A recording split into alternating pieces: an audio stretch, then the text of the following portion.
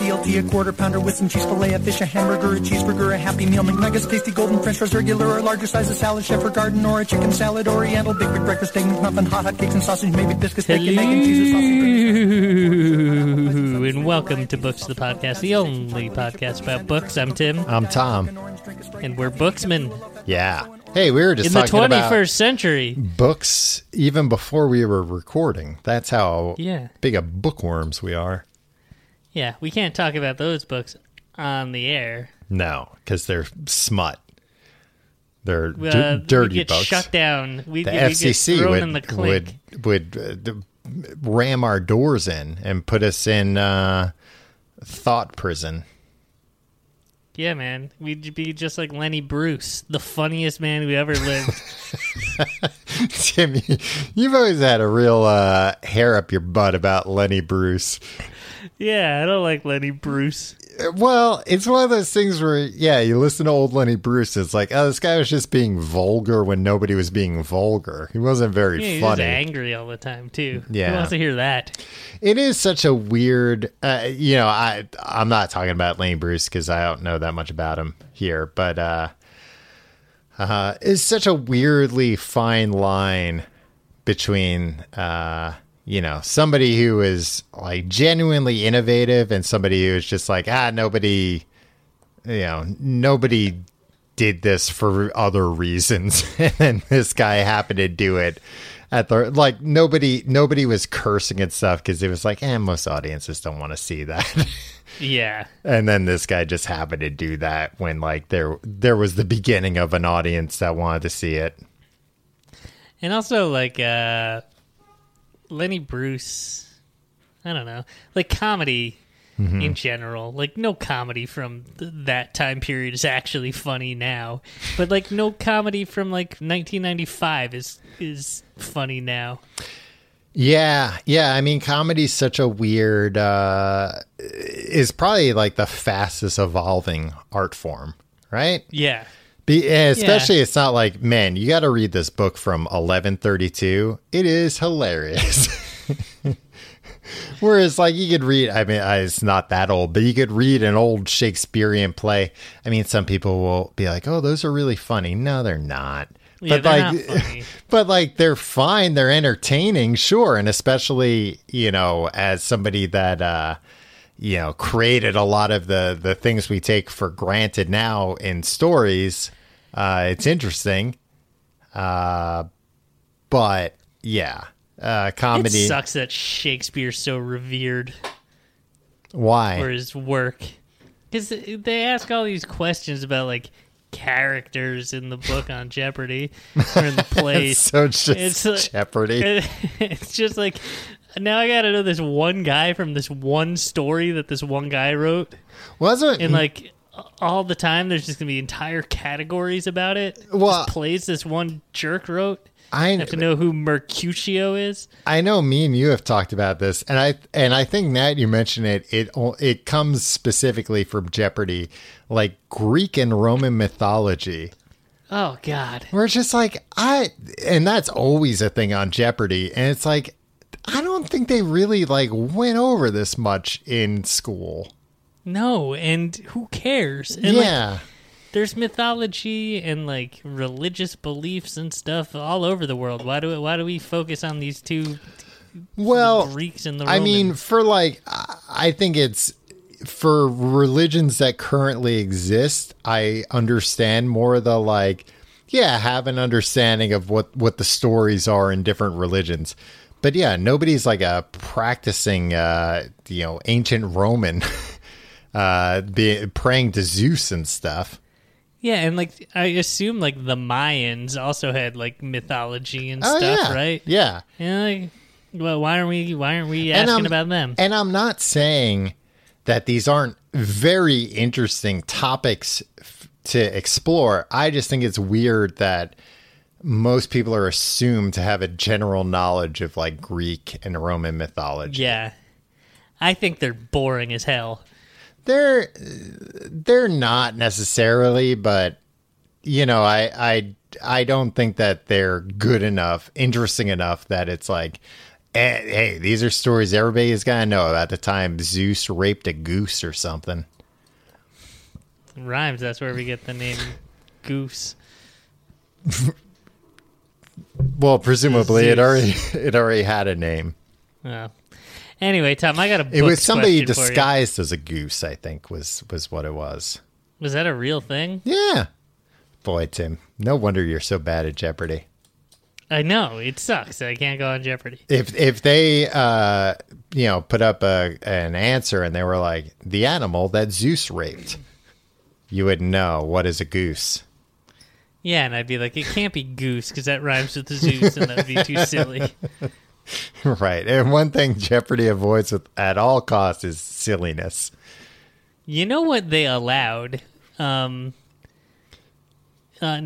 Jennings is the guest host right now. Yeah, the interim host. And I feel like they're going... He, especially, is going far out of his way, and the producers to, like, really keep it as faithful to the Alex Trebek version as possible. Then in his third episode, he's doing the interviews with the contestants, and the guy, the first guy he interviewed, he starts doing prop comedy. Well, that's something Alex Trebek would never do. Friggin' Ken Jennings is talking to the first guy, who's this doofy guy. He wound up with like Alex Trebek. Alex Trebek. Alex Trebek. Yes, that's what I said, but then I thought it was the other one. I hate that name. Alex? I hate both. I just never know. Same thing with Alec Baldwin. I always second guess myself. Like, no, it's Alex Baldwin. Which it actually is, but it's neither here nor there. Ken Jennings was talking to this doof, this contestant. Ben Jennings? Tom, did you get really drunk in the last 2 minutes? A little bit, yeah. How did that happen? I didn't see you drink anything. Do you have an IV set up? I've been huffing gas. He's interviewing the first contestant, and the contestant goes like, "Oh yeah," his anecdote was that one time he was diagnosed with a flu that only horses get. And first of all, in COVID times, like that's an alarming on the anecdote. Flu stories. Yeah. Oh, I could have been the new patient zero. Anyway, so Ken Jennings made like a typical like, "Oh, that's crazy. Are you sure?" And he's like, "How did that happen?" And then the guy holds up his hands, and he has hooves on his hands. The guy brought props, and they let him do this. And I was just like, "This is a bad decision for the third show." They should have had security take him off. I mean, what if he had the answers written in there? You can't bring fake hooves onto the set without the producers knowing. Also, it's like not a very funny joke. No, because then it's like, oh, was that all? Did you not get a horse flu? Did you just buy these horse hoofs and you wanted an excuse to show them off on Jeopardy? Where's the line? Impressed. Yeah.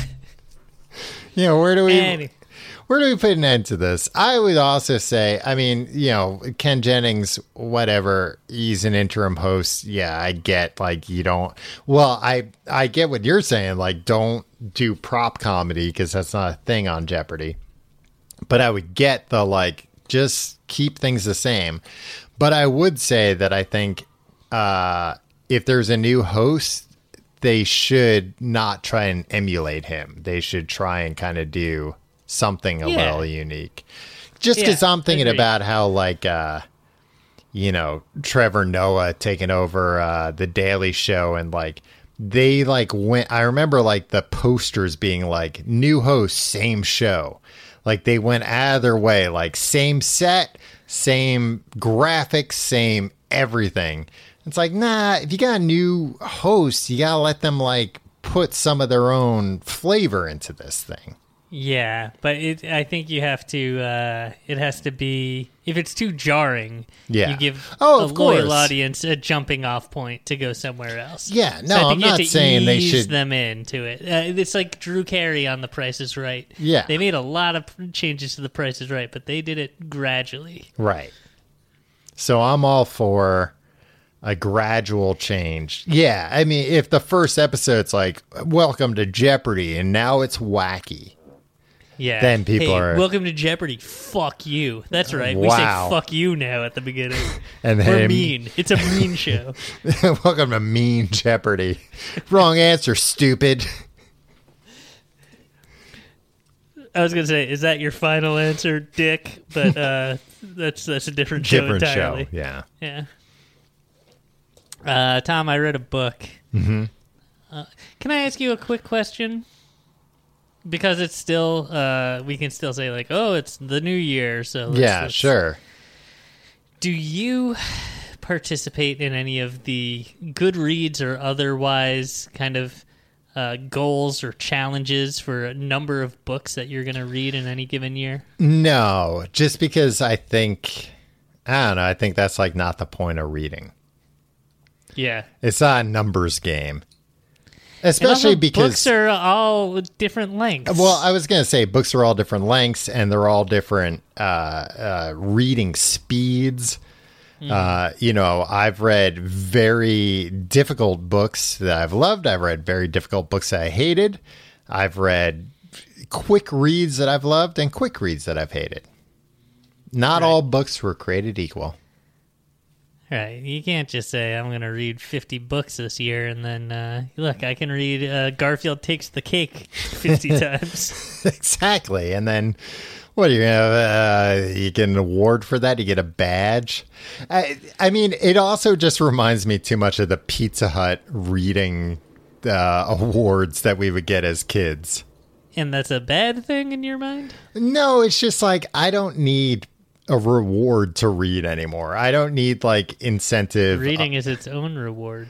It is. I mean, if you're reading something you like and if you're reading for pleasure, then it should be something pleasurable to read. I just don't. And also like my to be read pile is always so long to begin with that it's like I don't need to read things that that I'm not going to enjoy reading, that I'm going to have to like plow through, except for this podcast. I'm going to have to like plow through reading.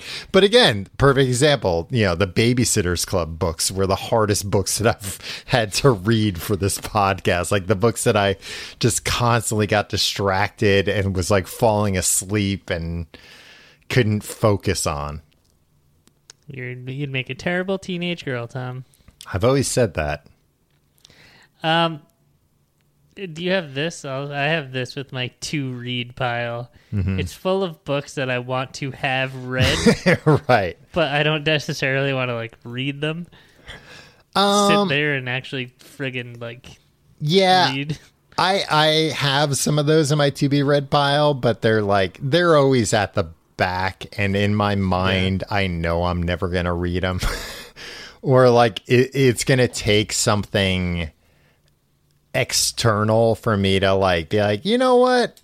Yeah, they're making a new Beowulf, so I better read Beowulf. I've read Beowulf. I don't need to read Beowulf again, and I've seen the movies. Yeah, like I have this book that's been on my like night table. Mm-hmm. For 3 apartments now, and it's like I really do want to understand what exactly happened in the 2008 financial crisis. Right. But every time I've started reading this book, I've fallen asleep immediately. Yeah. But I want to know all the information that's in there. Can't get it out. Tim, I'm reading this. I'm almost done reading finally this book by Tom DeLonge about UFOs. Okay. And like I've read 3 or 4 books while I've read this book because it's an area that's like really interesting to me, and it's written very competently, but it's like way too slowly paced and way too just drawn out that it's like, I need somebody to go in here and cut another 100 pages out of this. Even though it's something I'm very interested in. And it's just like, I just go and read another book for a week and then go back to it. Yeah, nobody edits Tom DeLonge. Well, I mean, it was also like a ghostwriter. I'm sure Tom DeLonge only contributed like, yeah, man. And then... a ghost wrote a book about aliens? Yeah, can you imagine something scarier than that? Sheesh. Tom, I read a book, or a quarter of a book. Grinding It Out. Grinding It Out by Raymond J. Kroc. He's a crock of shit, if you ask me. He used this joke. Hey, if you're listening to this episode the day it comes out, you'll hear the same joke on this week's episode of The Complete Guide to Everything, our other podcasts. Yeah, but if you ask me, it's a real crock of shit. He's a bad guy. Yeah. Look, this Now, book, he was the Hamburglar's father? no, and he only mentions friggin' Ronald McDonald in passing. Right. That's weird. I'll get to that. Right. This book is... Look, I understand how these books work, right? Like it's gonna be. I read the self-aggrandizing. page on the left, I read the page on the right, and I turn the page. Exactly. Anyway, he uses this to like settle a lot of scores. Yeah, I mean, honestly, that's what an autobiography's for. If I ever write an autobiography, that's all it's going to be about. So mostly about me Yep, it's going to be like...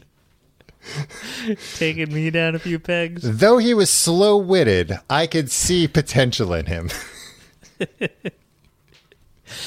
I mean, this is his whole thing is like, this is a guy I gave a chance, I made him rich, Yeah. and then he fucking started to suck, so fuck him. Or he That's going to be what my book's going to be about you. It's going to be like, I found him eating out of a trash can. He's spent these chapters talking about this guy Clem Bohr. If I had a guy named Clem Bohr in my life, Yeah, there'd be a lot about him in my book. Bohr. But Clem Bohr is a cool name, and like he's like, oh yeah, that Clem also Bohr. sounds like one of Shredder's like henchmen, Clem Bohr. Yeah, he was in business, and he with Ray Kroc. I think he franchised a few McDonald's or something. I don't know. His name comes up in the most boring passages in the book.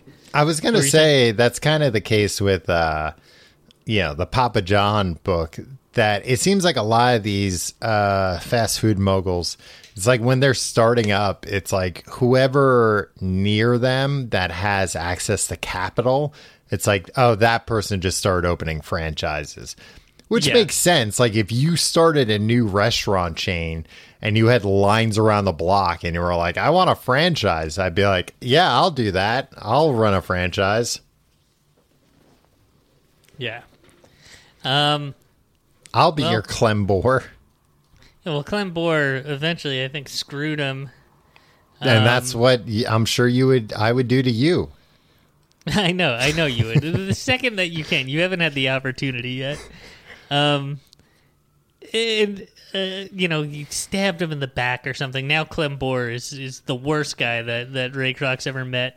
And then he claims he doesn't remember what happened to Clem Bohr. He's like, he's out of my life and I have no idea. He says, I was going to say that's another thing about the Papa John book. Anything where it's like, I don't remember, it's like something horrible. You did something horrible to this person. well, this is the thing. I don't remember what happened to Clem Bohr. It seems to me that he went into the hamburger business in competition with me and lost his shirt. Do you know that? Like that seems to me you would know that. You would know if that seems to actually me happened. that he lost his shirt and then I sued him till bankruptcy and he put a gun in his mouth and killed himself. But I'm not sure. Who's to say? Who can remember? Who cares about that guy anyway? Yeah. This guy, he needed to get money. for something. He needed like $300,000 for something. This book is scheme after scheme that pay off, but they're all like such complicated land deals and leasing and things. Yeah. And it's constantly needing to raise money. So Which is so weird because then, like, you know, McDonald's became like the face of corporate, just like, you know, corporate power. Like not having to rely on schemes, having to be like, hey, if we put toys in children's meals, then children will beg their parents to come here, which I guess is a scheme. Just like they graduate to like really big time, big sky thinking schemes. Yeah, I mean, the more powerful you get, the simpler the schemes can be. Yeah, because you they're not so convoluted. It's like, oh yeah, and people will know what we're doing, but fuck them, they're not going to be able to do anything about it. And we already have all the like. This was before they had restaurants in 10 miles from anywhere in America. Yeah.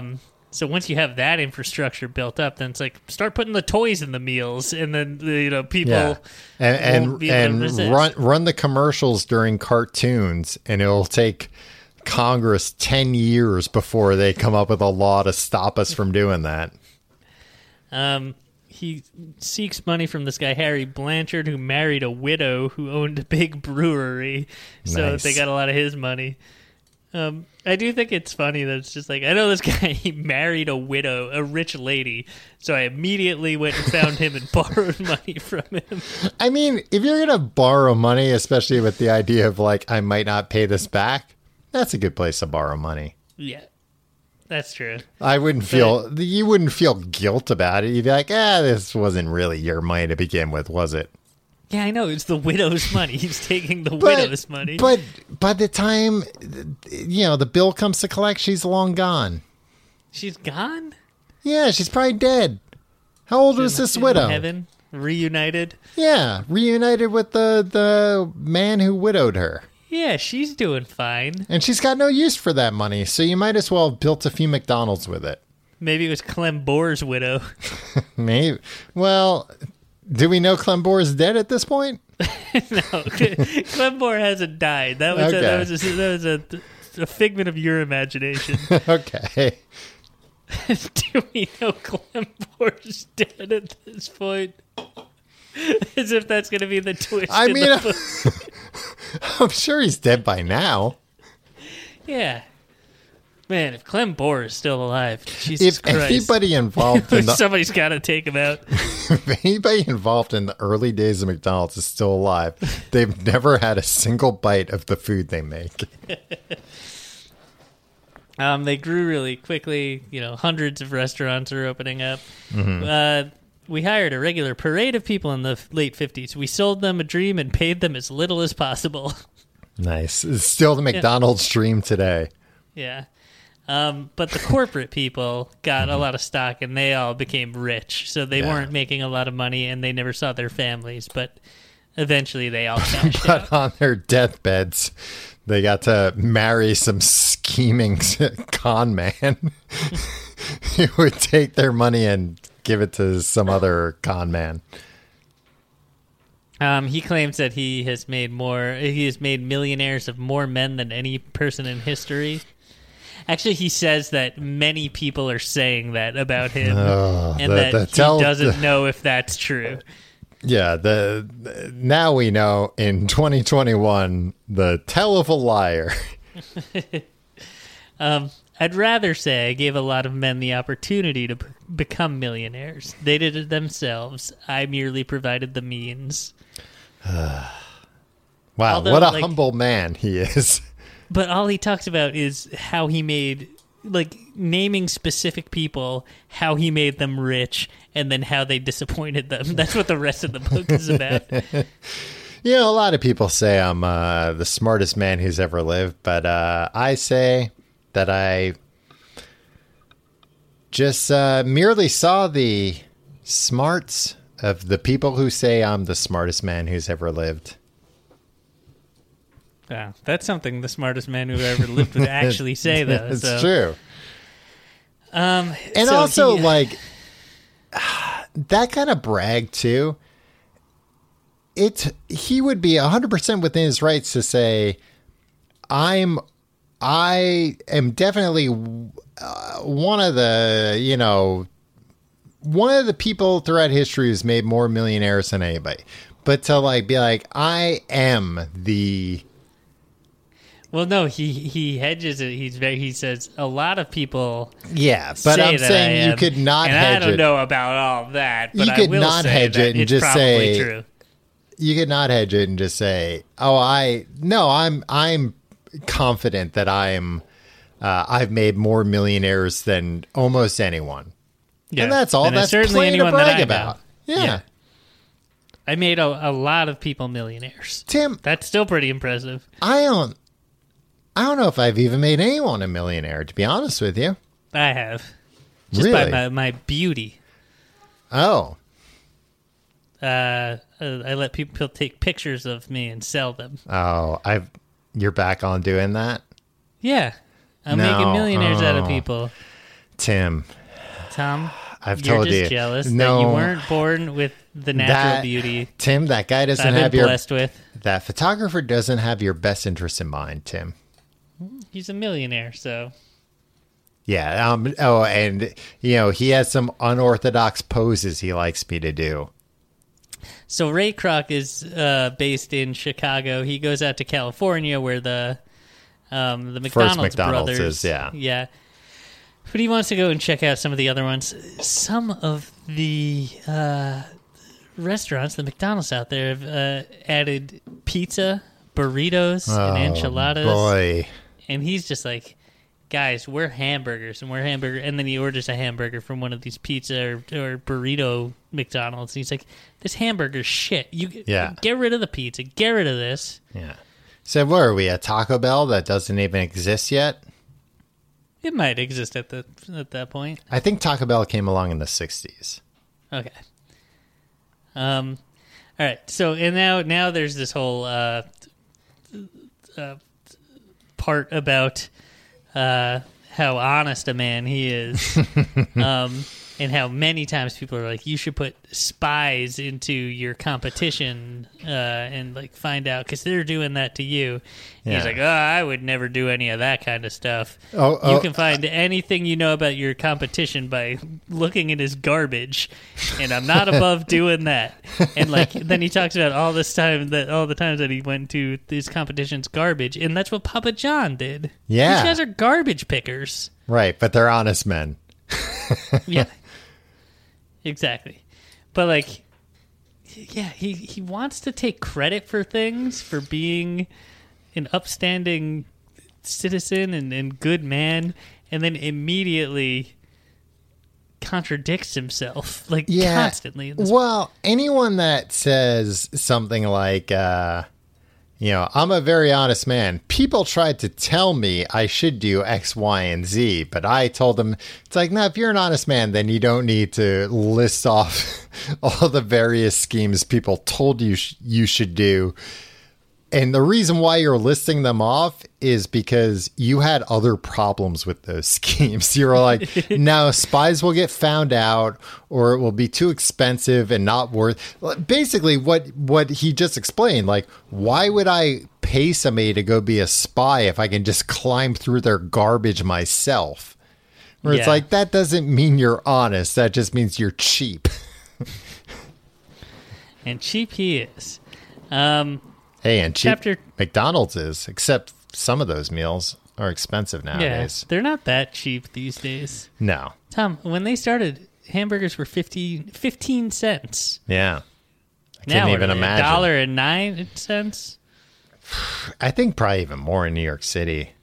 But also, like, you're not going to go there and buy a single hamburger. See, that's the problem with America these days. Yeah.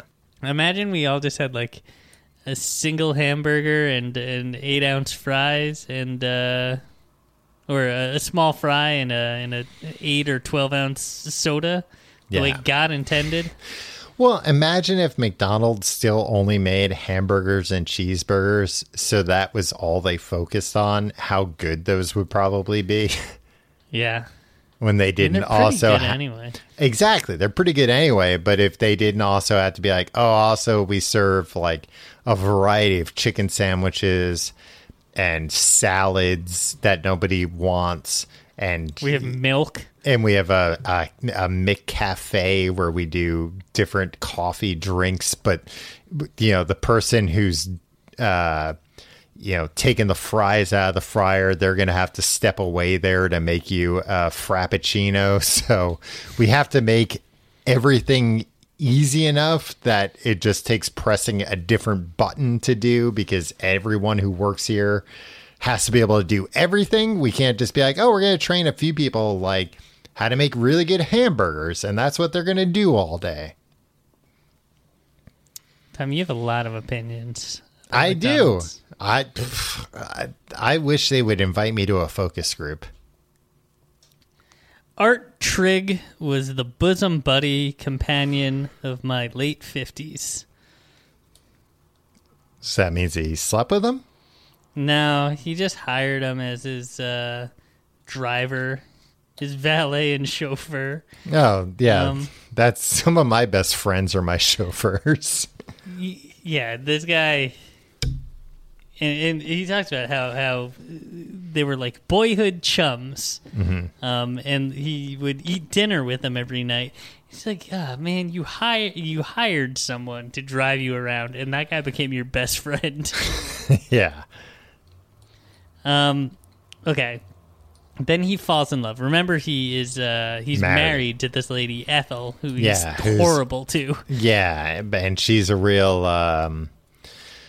doubting Thomas about all of his ideas. According to him, but like, according to him, she she might have been asking some like very valid questions that just he didn't know the answers to yet, and her asking is what got him thinking about like, yeah, how am I gonna do X, Y, and Z? But he just got mad at her in the moment. Yeah, I mean, mostly she's just like, you're working a lot. We're raising a child together. You're never home, and now you want to go $400,000 in debt. Yeah. He was doing that in like 1942, where it's just like, you want to go $8 billion in debt? Maybe we should talk about this. And he's like, you got no vision. Yeah. Well, no wonder his kid grew up to be Ronald McDonald. Yeah. Kid was screwed up. So he fell in love with this lady named Joni Smith. And she was the husband of a franchisee. Right. I remember this from the movie. Yeah. So, whenever, like, she would call him on behalf of her husband sometimes. Were we going to pretend that you hadn't seen the movie yet? No, you're going to watch Hamburger the movie. Yeah, I'm going to watch Hamburger the movie because I've already seen The Founder. I don't know if the movie goes into this, though. But essentially, they're both married. Mm-hmm. And, like, they have a lot of chemistry, according to him.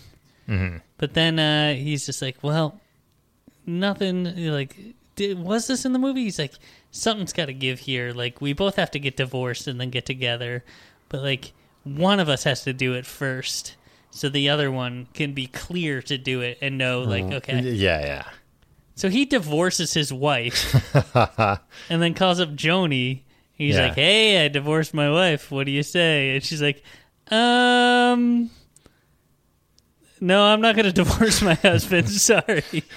Man. That's the kind of thing where you gotta be like, all right, on the count of 3. Yeah, or just discuss it beforehand.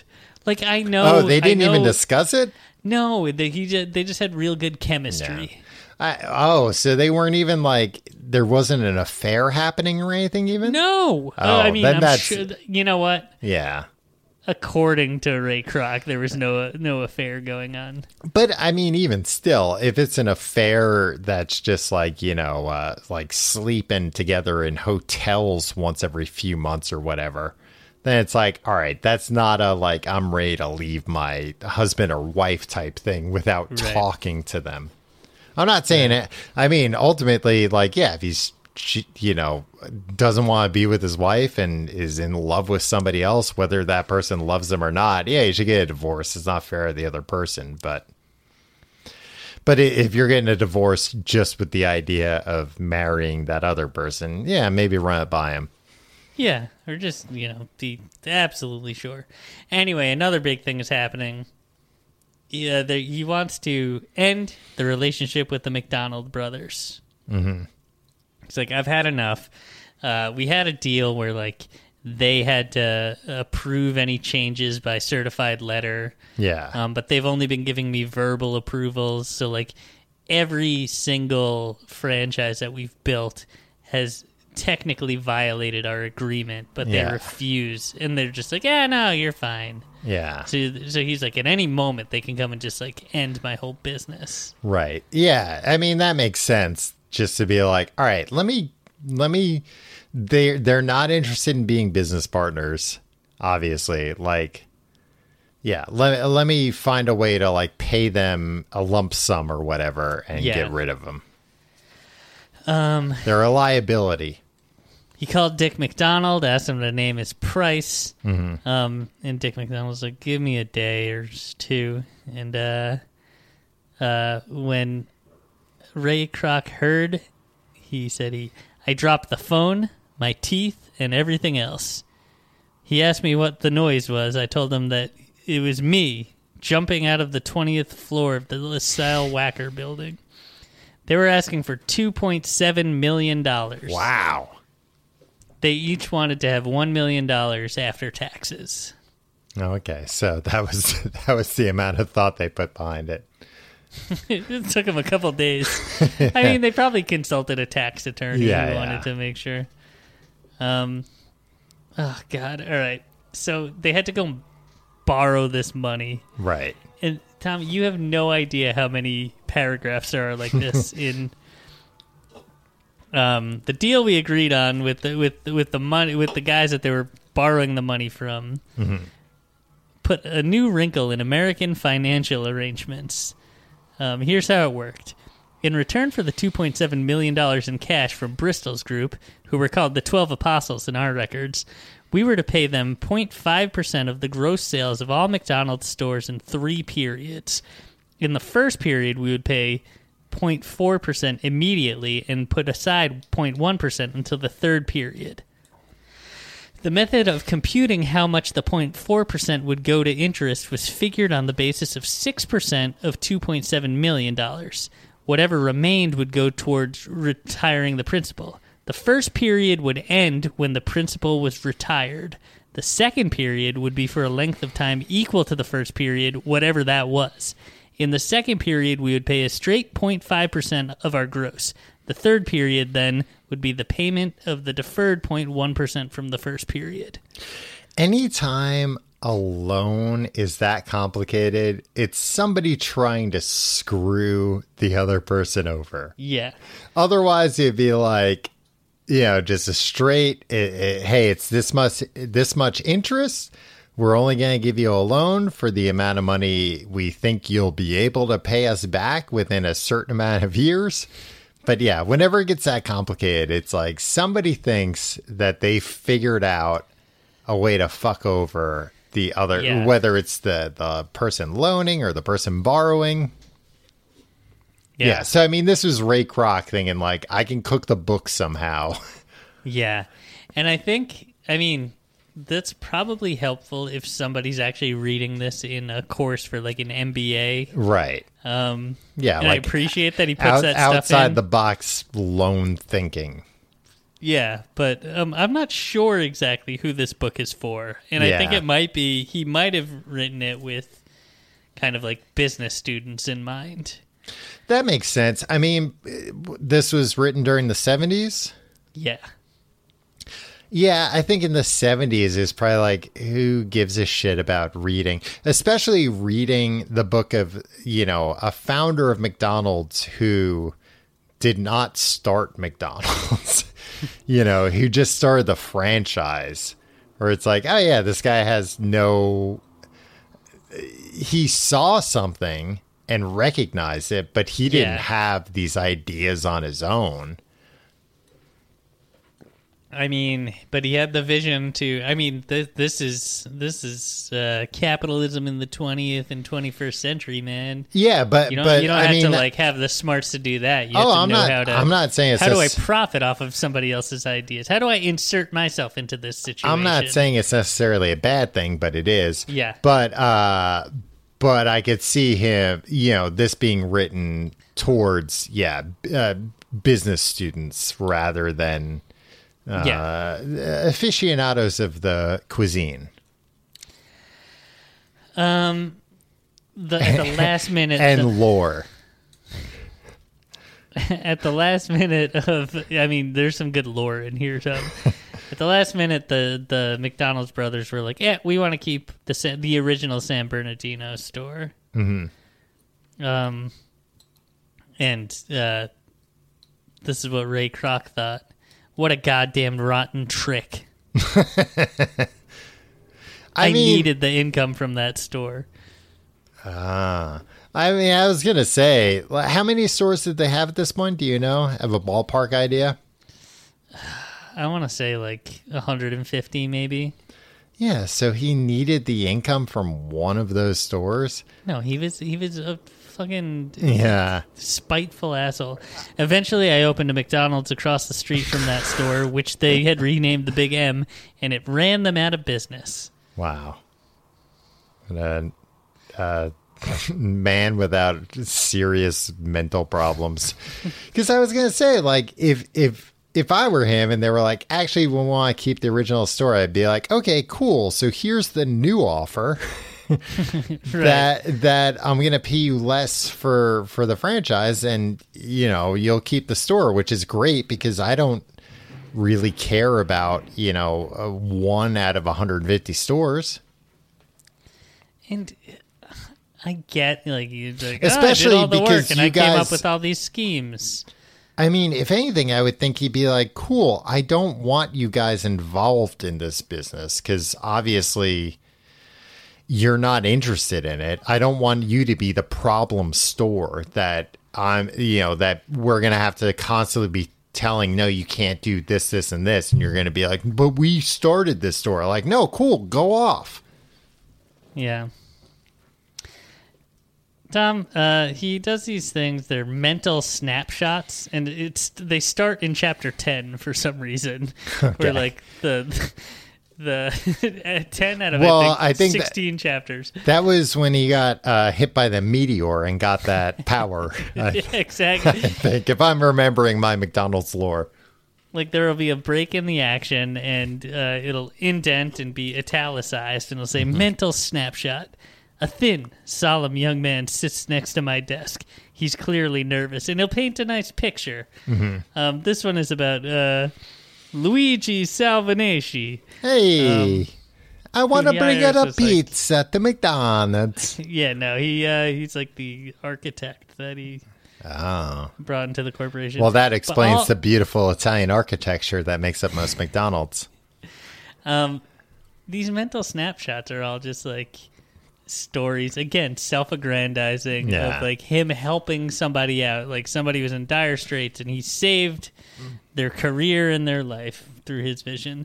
He also goes through the origin of Hamburger University, which, Tom, is not an accredited university. Well, somebody should look into that. It's this guy's got a lot in common with another businessman who ran a fake university. I was going to say, unfortunately, we just lost probably the only president that would have looked into getting Hamburger University accredited. So now I don't have much hope. He made the origin of Hamburger University sound so boring. Well, hopefully, I don't think the movie is going to be that boring. Tom, this guy was, essentially they brought in franchisees and managers to learn efficient ways to run the business.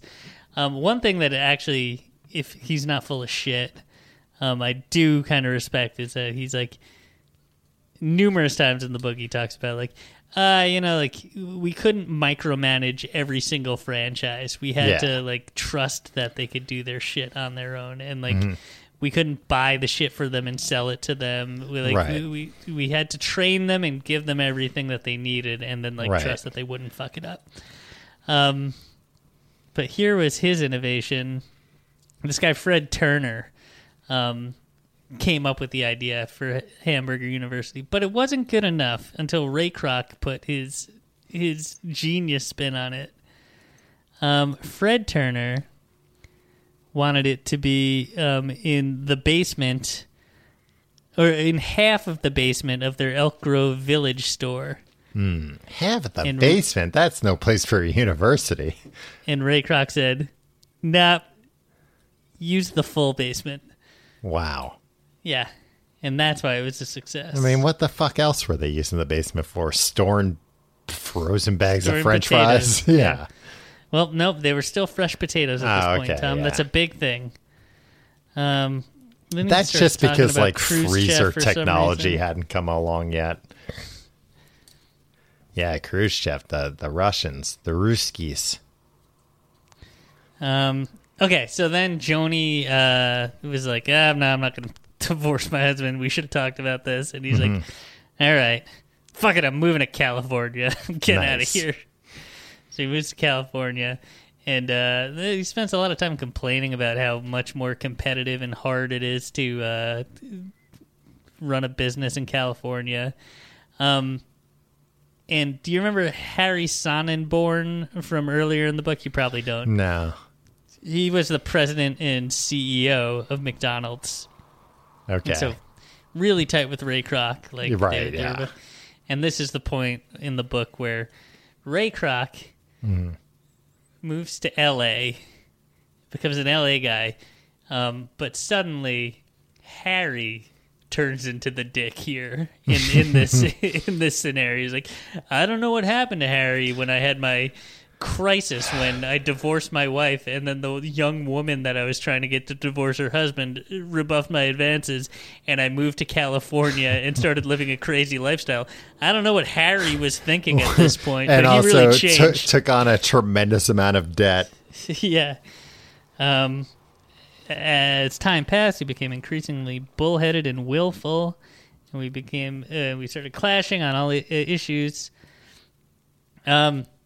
Essentially, he kind of turned into an asshole, even more of an asshole. Like, if he hadn't started McDonald's hadn't got involved with McDonald's at 52, I would say this is like his midlife crisis, but he is far past midlife. It's always a weird, I don't know, that's like the problem with a lot of companies. That's like the people that found the companies are not good at running the companies, but then they also can't not try to run the companies. So then you're going to wind up, I mean, this just reminds me of like Apple after Steve Jobs, where it's like, oh yeah, we'll get somebody more experienced to run this place. But then also the co-founder's always going to be around second guessing every decision the more experienced person makes. Yeah. I mean, look, I think founders should just run it, and then when they go bust, they go bust. Yeah. And a new company will come up. I just know, like, the company that I used to work for, we had our founding CEO leave, and then we had, like, a much older guy take over. And, like, you know, this guy had so much more experience, but at the same time, it was like, but this isn't a company that requires experience. Like, nobody's done what this company's doing before, so your other experience really isn't relevant. But also, like, I don't know, we're getting paid on time now because you actually know how to run a business. So it's like you're doing a worse job, but also a better job. And this was the company you work for that developed and manufactured plastic guns that you could sneak through metal detectors? The nice thing about plastic guns, Tim, is you don't need to run a company to do it. You can do it from home. God, why am I saying these? Why am I saying these things as jokes that are just going to get me potentially in trouble? Tom, we're behind a paywall. It's fine. The FBI can't get behind a paywall. Yeah, it's Too much red $5. tape. Yeah. Hey, boss. Well, I got to send it up to corporate, not corporate, but I guess up to the executive branch to see if they'll. All right, so I'm going to skip a lot of boring stuff. There's this lady, June Martino, who is we talked about her at length. She's the one who never got to see her family. Right. But her husband, Louis Martino, they hired him to start the R&D lab in 1961. Oh, nice. And he saw the need for more sophisticated mechanical equipment and electronic aids to speed up our food assembly line and make our products more uniform. Okay, so the first project, the development of a computer to time the blanching of French fries. Wow. So they had a recipe that called for pulling the potatoes out of the oil when they got a certain color and grease bubbles formed a certain way. Mm-hmm. But each kid working the fry vats would have his own interpretation of, what that... Knuckleheads. And Ray Kroc was like, somehow it worked. Like, we trained these kids well enough. Yeah. But, Lewis came up with a computer that took the guesswork out of it. It modified the frying time to suit the balance of water to solids in any given batch of potatoes.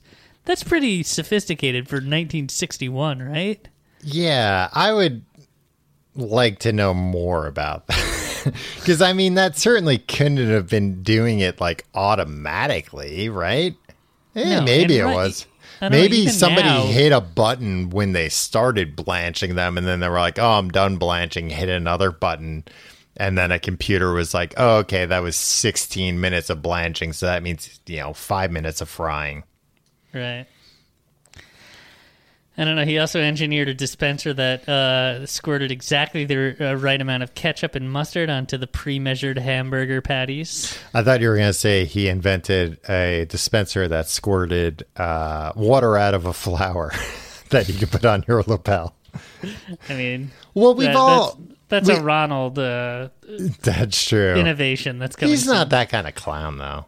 I know, right? He's a weird clown.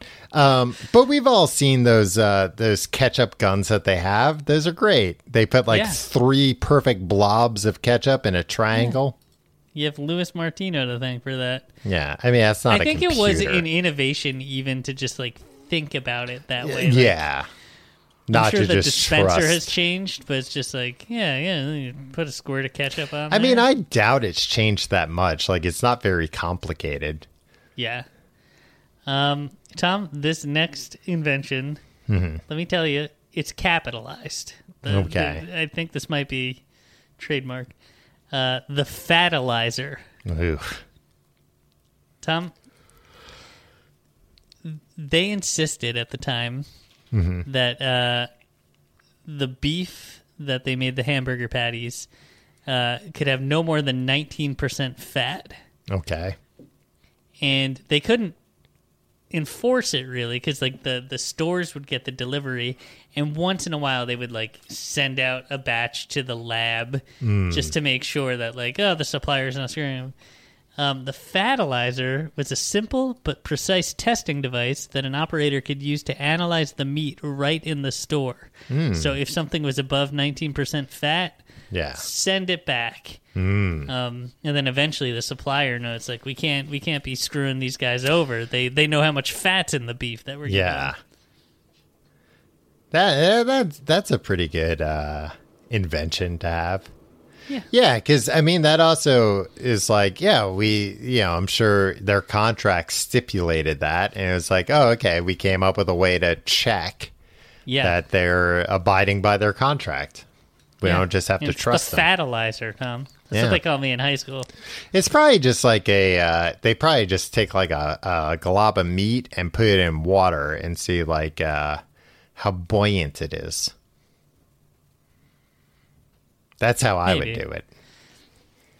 He bought a home in Woodland Hills, Tom. You and I stayed at an Oakwood in Woodland Hills. Yeah, so it's our old stomping grounds. Our old stomping grounds. I mean, I was there for 2 months and you were there for a week, but yeah, our old stomping grounds. One thing I liked about the house was that it perched on a hill looking down on a McDonald's store on the main thoroughfare. I could pick up a pair of binoculars and watch business in that store from my living room window. What a fun way to live. Yeah.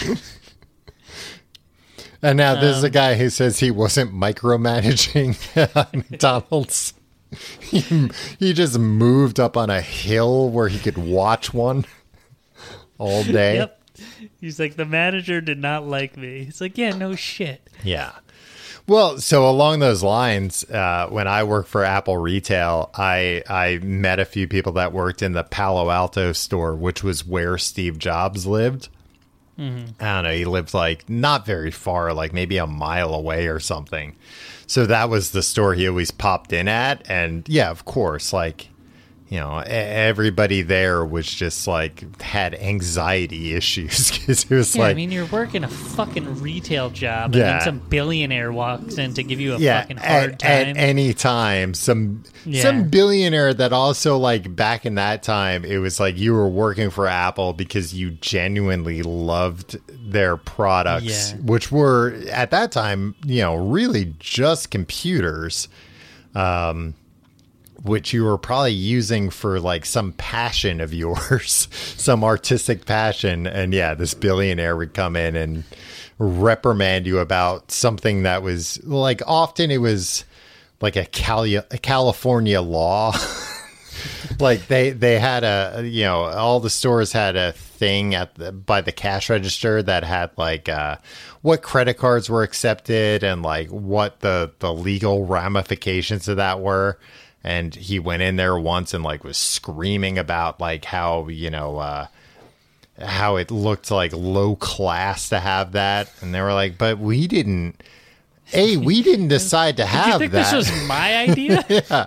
This is somebody else's idea who makes a lot more money than me. And also it wasn't even, they didn't come up with this on their own. We're required by law to have this.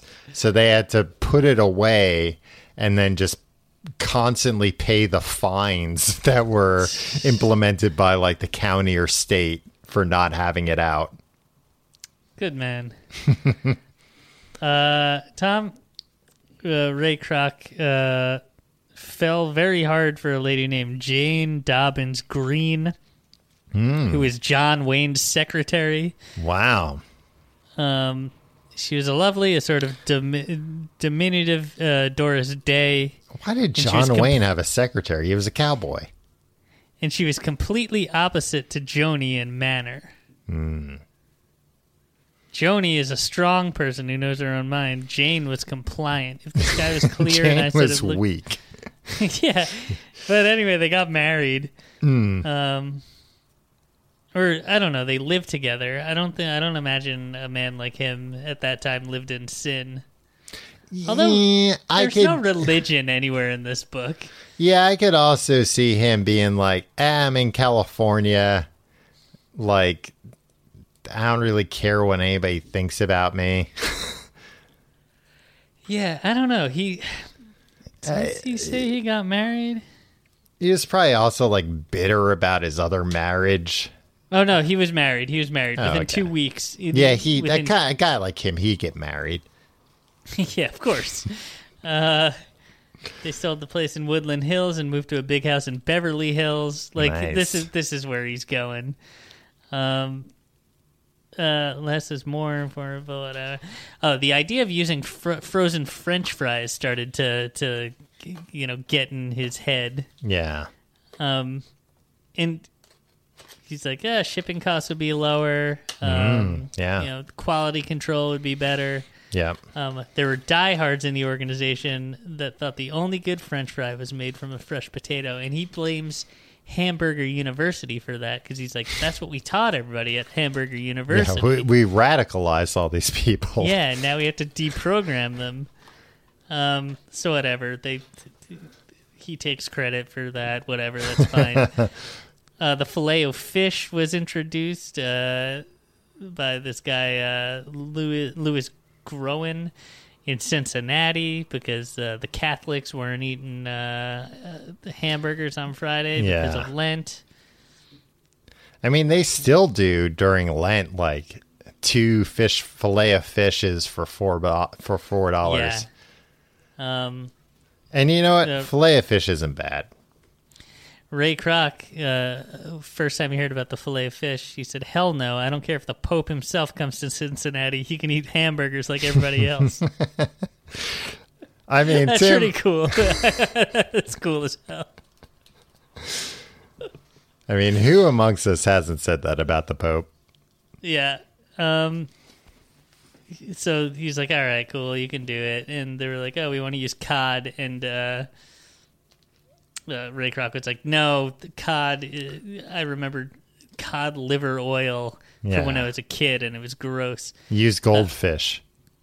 We investigated and found out it was perfectly legal to merchandise cod as North Atlantic whitefish. So, like, it's like, yep, it was technically legal. So we lied to. And then he was the one who said, "This is exactly what the sandwich needs: a slice of cheese. No, make it half a slice." It is weird that the fillet of fish has cheese on it because you don't find fish and cheese, anywhere else. Such a no-no. But I don't know. It works on the fillet of fish. And also, I think it's funny that, like, nowadays you would never advertise, "Oh, our fillet is made out of whitefish." You would say, "Oh, it's cod." Yeah. Like, yeah, it's just how things change. He does admit that he was wrong about the hula burger, which is 2 slices of cheese with a slice of grilled pineapple on a toasted bun, which actually, I would eat the shit out of that. I would go to McDonald's for a grilled cheese sandwich with pineapple. Oh, I'd definitely be interested in trying it for sure, yeah. I mean, it doesn't sound like it would be like that's a suitable substitute for a beef patty just because, like, you know, 2 slices of pineapple, that's mostly water. But 1 slice of pineapple, 2 slices of cheese. Oh, okay. Well, and I the pineapple's grilled, my friend.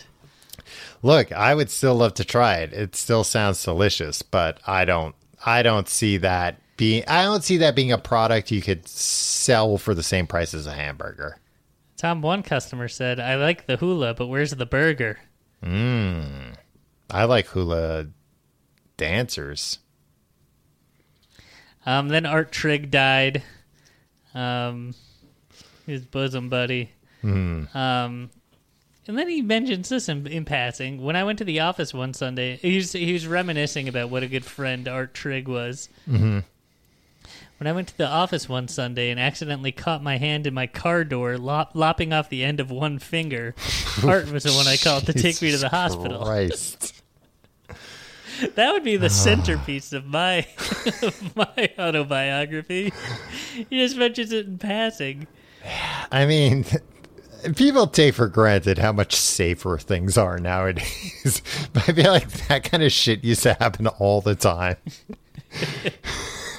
You'd lose a finger in a car door or like opening a can of mackerel. You're just like, well, that's just the risk of modern living. He claims that a lot of people tell him he should run for president. But he says he can't because he always tells the truth and says exactly what he thinks. Politicians can't do that. And then he kind of out of nowhere just says, "I was content with Jane," his wife. "She was a fine lady, but it was Joni I loved, and I knew I always would." Wow. I'm starting to think if he doesn't wind up with Joni at the end of this is a psychotic book. Yeah. What a psychotic man. Imagine he was just still married to Jane and writing this book. Like, Jane was fine, but I really, really loved Joni. Yeah, you would know at least that he didn't, have Jane do a pass on the book. Like, hey, what do you think of this? says here you don't actually love me. You love this other lady. Nah, well, that's, you got to spice it up. They go public, and it's a whole thing. They all get horribly rich. And, they invested in the Macy's Thanksgiving Day Parade. They hired the world's biggest drum and had it shipped from Texas. Yeah. And he buries the lead there. The same day that they have the world's biggest drum in the Macy's Thanksgiving Day Parade was the introduction of, quote, our clown, Ronald McDonald. Who gives a shit about the world's biggest drum? It's probably nowhere even near the world's biggest drum anymore, but Ronald McDonald's still around. Still the clown. Still their clown. It sounds like he's really got a real problem with Ronald. Yeah, and that's the only mention of Ronald so far. That's insane because obviously they did not introduce the character with a Macy's Day Parade float, right? No, they did. Nobody had ever seen this character before. Nope. Wow. The well, that's making introduction of a our splash. clown, Ronald McDonald, who made his national television debut in the parade. You sure that's not just referring to the float or the balloon? It's not the balloon. They didn't have a balloon at this point. Oh, okay. Oh, I see. It was like on a float. Yeah. Okay. Yeah, this was back when they had like maybe a Felix the Cat balloon. And, okay. Yeah, because I was thinking like debuting the character with a balloon, that's like people would just be, who's that? Clown, yeah. Who's that like kind of shitty clown? Does he even do any tricks? Does he have a squirting flower? What? They also sponsored the first Super Bowl telecast. Wow. Tom, guess what? It's 1966 at this point. They still don't have any stores with indoor seating. And people are like, I'm getting sick of eating in my car. So they started to experiment with larger buildings. There are a bunch of seating. hippies in the parking lot smoking grass. I need to get away from them. It's the late 60s, mid 60s. Then Luigi, the Salvinici, comes back and he's The like, architect. I want to design these wonderful buildings with slant roof buildings and so. And he's like, oh, cool, awesome. But then Harry Sonnenborn, oh, that son of a bitch, president and CEO or whatever. Yeah. He knew that it would be a big battle to get these new buildings built. I could He smell knew it it'd be coming. a big battle because Harry wouldn't want them. They'd be too expensive. Yeah, exactly, because Harry was fighting him on everything. I could smell it coming, the big battle, and I wanted to be ready for it on every front when it happened. And next week we'll have the showdown between Ray and Harry. I'm sure Harry was a uniquely awful guy as well. Well, I was going to say that, again, reminds me of Steve Jobs and Apple, of just like getting a new CEO and that CEO like trying to run a business, but then the founder being like, no, I want to spend like an absurd amount of money on this particular thing. My friend Luigi is a genius. He's a visionary. Yeah. I mean, it just reminded me of like when I was at Apple, the company owned an Italian quarry. That's what made me think of this with Italy, so that all the marble or not even marble, like granite would match in all the stores. And like when I was in Cupertino, I like went outside for a break one day and there were just all these like granite slabs up on like stands in the parking lot. And I was like, what are those? And they're like, like we're not supposed to know, but those are like the new granite they're going to use. And they're like considering like a dozen different types. So they're out there angled so that Steve can come here at different times of the day and see what they look like under different daylight. So he can pick like which one. And like all these were beautiful pieces of granite. And like, Sure. and obviously, you know, whatever price was going to be paid for these would not be reasonable. But you know, it was his decision. And it just sounds like this is along those same lines of, and the thing is, honestly, some things you can't put a price tag on, but I also think that there are people like this that, especially once they're under a CEO and it's like, oh, you're my dad. Now it's like, no, I'm going to go to the ground for this just to prove a point. Yeah. And like the stuff that you can't put a price on really become a lot more numerous when you have a lot more resources. Yeah. When you're fabulously rich, you're just like, And I'm price on this. gonna Do say whatever. that like the company is staked on whether or not we use this particular shade of paint. This is the Yeah. most important decision we could possibly make. Well, Tom, Corporate America, it's a great place to be, especially if you're on the bottom, because then there's nowhere else to go but up. The ladder Thank of you. success. thank you for being patrons. We love you very much. Sound off in the comments. Would you eat a hula burger? And also, thanks for all your questions for the upcoming TNT Q&A. Oh, yeah. Some good questions in there we'll be addressing in a couple of weeks. Yeah, and some people were like, you probably recorded this already. Nope. No, keep sounding off. Keep sounding off in those comments as But well. keep Don't in put 'em mind- keep them all in that other thread Yeah. because we're not gonna. And keep in mind, now you're late to the game, so you better bring your A game. And remember, saying mean things to strangers. You already said this in the comments I or in the original post. think that was a nice reminder that it's like, hey, if you're gonna clown Yeah, on hey, people, we're gonna read these, so Yeah. you don't have to be mean to get our attention. You don't have to be nice. You don't have to pay us compliments or whatever. But you don't have to be mean. We're gonna read it either way. I mean, we're not gonna read in the episode, but we're we gonna able read to- it with our eyes. Are we able to block patrons?